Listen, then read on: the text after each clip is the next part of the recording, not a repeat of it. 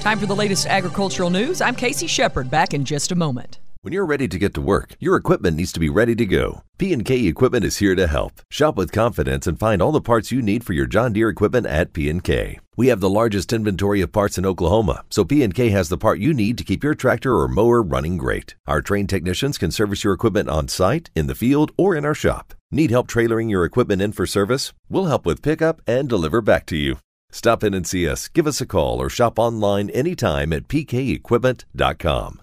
Every year, you pick your replacement heifers. Some become profitable cows, others disappoint. How can you make more reliable selections? Genetic testing. Commercial cow-calf producers like you are using Inherit Select from Zoetis. You gain valuable predictions, including cow fertility, size, and soundness, feed efficiency, growth, and carcass merit, as well as easy-to-use economic indexes. This improves your selection, breeding, and marketing decisions. Learn more at inheritprogress.com or contact your local Zoetis representative.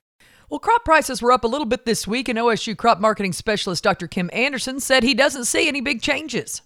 Well, crop prices were up a little bit this week, but I don't think there's any big changes. You look at wheat, about 40 cents, $9.25 up to $9.65. I think we got the drought problems that's impacting prices, and of course things that's going on in the war in Russia and Ukraine. If you look at corn, we had somewhere around a 15-cent price increase. I think if you look at the corn harvest, about 20% done. No surprises there. If you look at soybeans, going from $13.30 up to $13.70, about 40 cents there. Little price movement. When you've got $13.50 beans or $13.70 beans, 40 cents is just not very much. And the cotton, now cotton was volatile, but not big moves. It started out at 84, went up to 88, is back down to 83. So move it in the mid 80s on that futures contract, and you can take about 3 cents off of that to get to Oklahoma prices. Have there been any other changes with the market situation? Not really. I think slowly we've got to where we are. You look at the drought, and of course we're watching that closely. We need a rain around. We've got relatively tight stocks, especially for wheat. You get into corn, they're tight domestically, a little less in the world situation. Soybeans real tight with the U.S. To ship a container from Asia to the United States was $19,000 a container. You come into January, it was down to $14,500. Now it's $3,900, an 80% decline in the cost to transport something from Asia to the United States. And I think that should help our prices come down. And of course, the market's watching the war. To hear Dr. Kim Anderson on his weekly show Sunup, you can go to OklahomaFarmReport.com. Well, U.S. pork exports in August topped year-ago totals for the first time in 2022. USDA data compiled by the U.S. Meat Export Federation shows beef exports were slightly above the large volumes of last August and once again surpassed that $1 billion mark in value.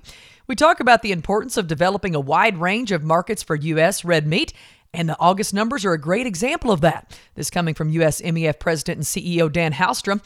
Exports face significant headwinds in some key destinations. However, the emphasis on broad-based growth pays dividends and allows the overall export picture to remain positive. Pork exports reached 226,300 metric tons, the largest we've seen since November of 2021, while the value rose 4% to $659 million. Beef exports topped 133,800 metric tons, up 1% from last year, and the second largest volume on record, with export value at just under $1.04 billion. You've got farm news on Ron. Oklahoma Farm Bureau is proud to be a strong, solid voice for agriculture in Oklahoma.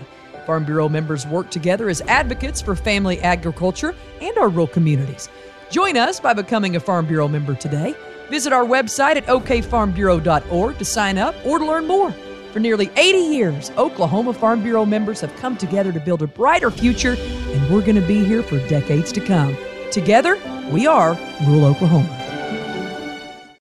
That's our latest farm and ranch news. I'm Casey Sheperd on the Radio Oklahoma Ag Network.